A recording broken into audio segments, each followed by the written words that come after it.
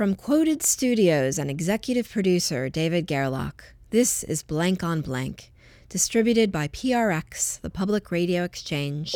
I'm Amy Drozdowska.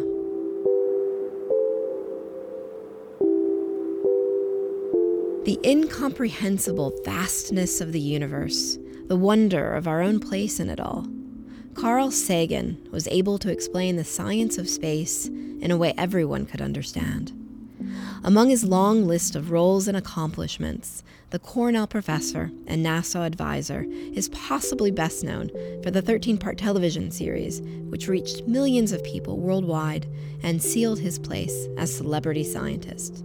Cosmos. Maybe he was teased a bit for his tendency to say this word a lot. Billions. But Carl Sagan had this amazing talent for explaining the scientific wonders of the universe without losing the wonder. When he spoke about the science of space, he captured imaginations and held people in thrall. As part of our special series, The Experimenters, uncovering interviews with the icons of science, technology, and innovation, we found this conversation between Studs Terkel and Carl Sagan. They spoke about Contact, the book Sagan wrote with his wife Androyan, and the major motion picture that followed it. They talked all about our continuing search for intelligent life out there, including how, for a long time, Hollywood just got it wrong. Here's the tape. That's inevitable that humans would project their hopes and fears upon the cosmos.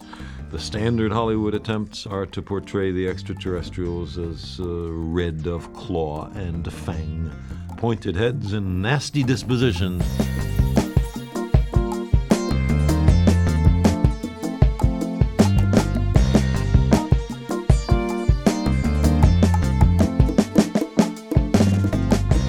Spielberg has made an important step forward, E.T. and Close Encounters of the Third Kind, to show the possibility of benign extraterrestrials. But even there, the extraterrestrials are only slight variants on human beings when the evolutionary record is clear that extraterrestrials would be very different from us. And also, they're not awfully smart, his extraterrestrials. Sweet but not smart. Sweet but not smart. Yeah. Sort of Pillsbury doughboys in Close Encounters. If you look at timescales, you realize that our civilization is the most backward civilization in the galaxy that could communicate at all, because we've just invented radio telescopes just a few decades ago. We had not the ghost of a chance of communicating with anybody else. So if we receive a message, it can't be from anybody less capable than we, because anybody less capable can't communicate at all. So it has to be somebody much in advance of us, and maybe as much in advance of us as we are in advance of the ants, say, or the worms. You, Carl Sagan, scientist, astronomer, enlightened man, you think that indeed there may be some sort of intelligence out there? May, surely may, but we don't yet know, and it's important not to decide before the evidence is in. But there certainly is a kind of plausibility argument for extraterrestrial life, and it goes something like this. We now realize an enormous number of planets, a range of planetary systems around nearby stars, some in the process of formation, as the solar system was 4 billion years ago or so, others apparently fully formed. So there's a lot of potential abodes for life. That's one thing. Then there's the question of organic matter, the carbon-rich complex molecules that are essential for the kind of life we know about are fantastically abundant. They litter the universe. We see them in asteroids and comets and the moons in the outer solar system, and even in the cold, dark spaces between the stars. So the stuff of life is everywhere. And then there's time. There are billions of years for biological evolution on all those worlds. There are many worlds that are much older than ours. So you put those together, lots of places, lots of organic matter, lots of time, and it seems very hard to believe that our paltry little planet is the only one that's inhabited. It's an ancient human theme. You can find it in virtually every culture, in religion, folklore, superstition, and now in science. This question through the ages is there some intelligence out there? And it touches to the deepest of human concerns. Are we alone? How common is this thing called life, this thing called intelligence?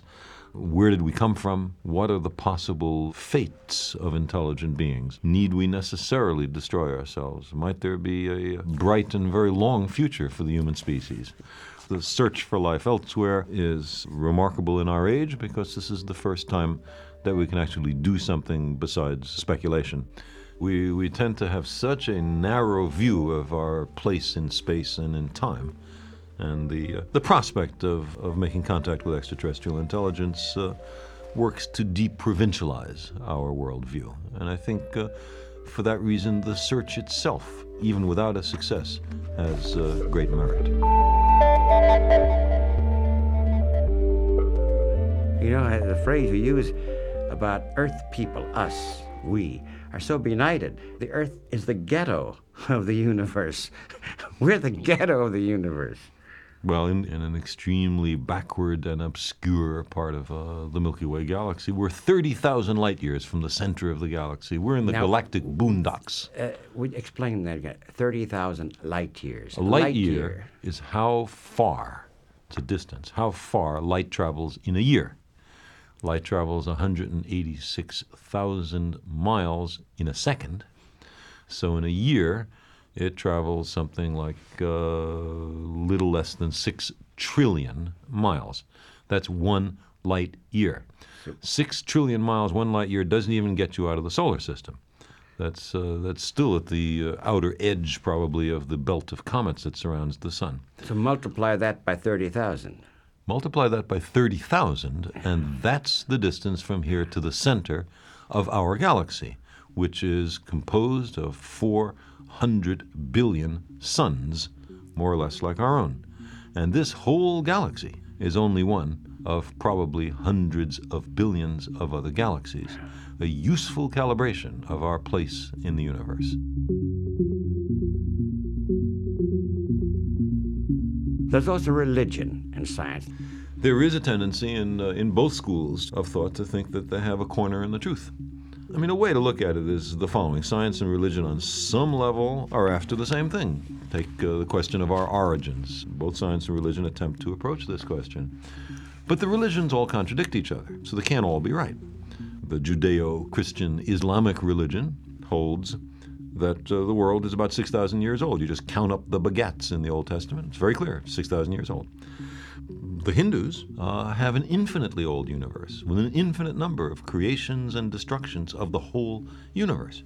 Now, those two major religions can't both be right. How do you tell which is right and which is wrong? Well, the only way is to appeal to the natural world around us. And the natural world around us shows that the Earth, for example, is about 4.6 billion years old, nothing like 6,000 years old. So a literal reading of the Bible simply is mistaken. I mean, it's just wrong. It's just wrong. That doesn't mean that the Bible can't be a source of inspiration, that it isn't a great literary work, that it doesn't give valid moral and ethical prescriptions. But as a work of science, it is flawed. It's the science of the Babylonians in the 6th century BC, and we've learned something since then.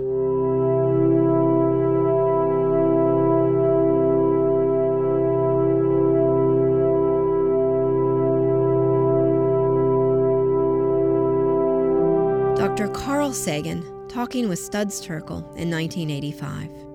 Special thanks to the Studs Terkel Radio Archive, housing over 4 decades of interviews by the legendary Studs for his WFMT Chicago radio show. To hear more, visit studsterkel.org. This episode is part of our Science and Innovation series, The Experimenters, thanks to Squarespace for their support. Support for the series also comes from the Alfred P. Sloan Foundation, enhancing public understanding of science, technology, and economic performance. More information on Sloan at sloan.org. You can watch the animated version of this episode on our website, blankonblank.org. David Gerlach is the executive producer of Blank on Blank. This episode was produced by me, Amy Drozdowska, along with David, and with help from Jesse Wright Mendoza. Before we go, a little more about science and religion according to Carl Sagan, and also Albert Einstein. Well, you quote Einstein, the cosmic religious feeling. He is religious in that sense. is the strongest, noblest motive for scientific research. So there's a religion of sorts that Einstein believed in. Right, but it's very different from most people's view of religion. Einstein talked about God, but for Einstein, God was little more than the sum total of the laws of the universe. And there was no hint of intervention in daily life, of the efficacy of prayer, of life after death, or any of those accoutrements of the Judeo-Christian Islamic religion.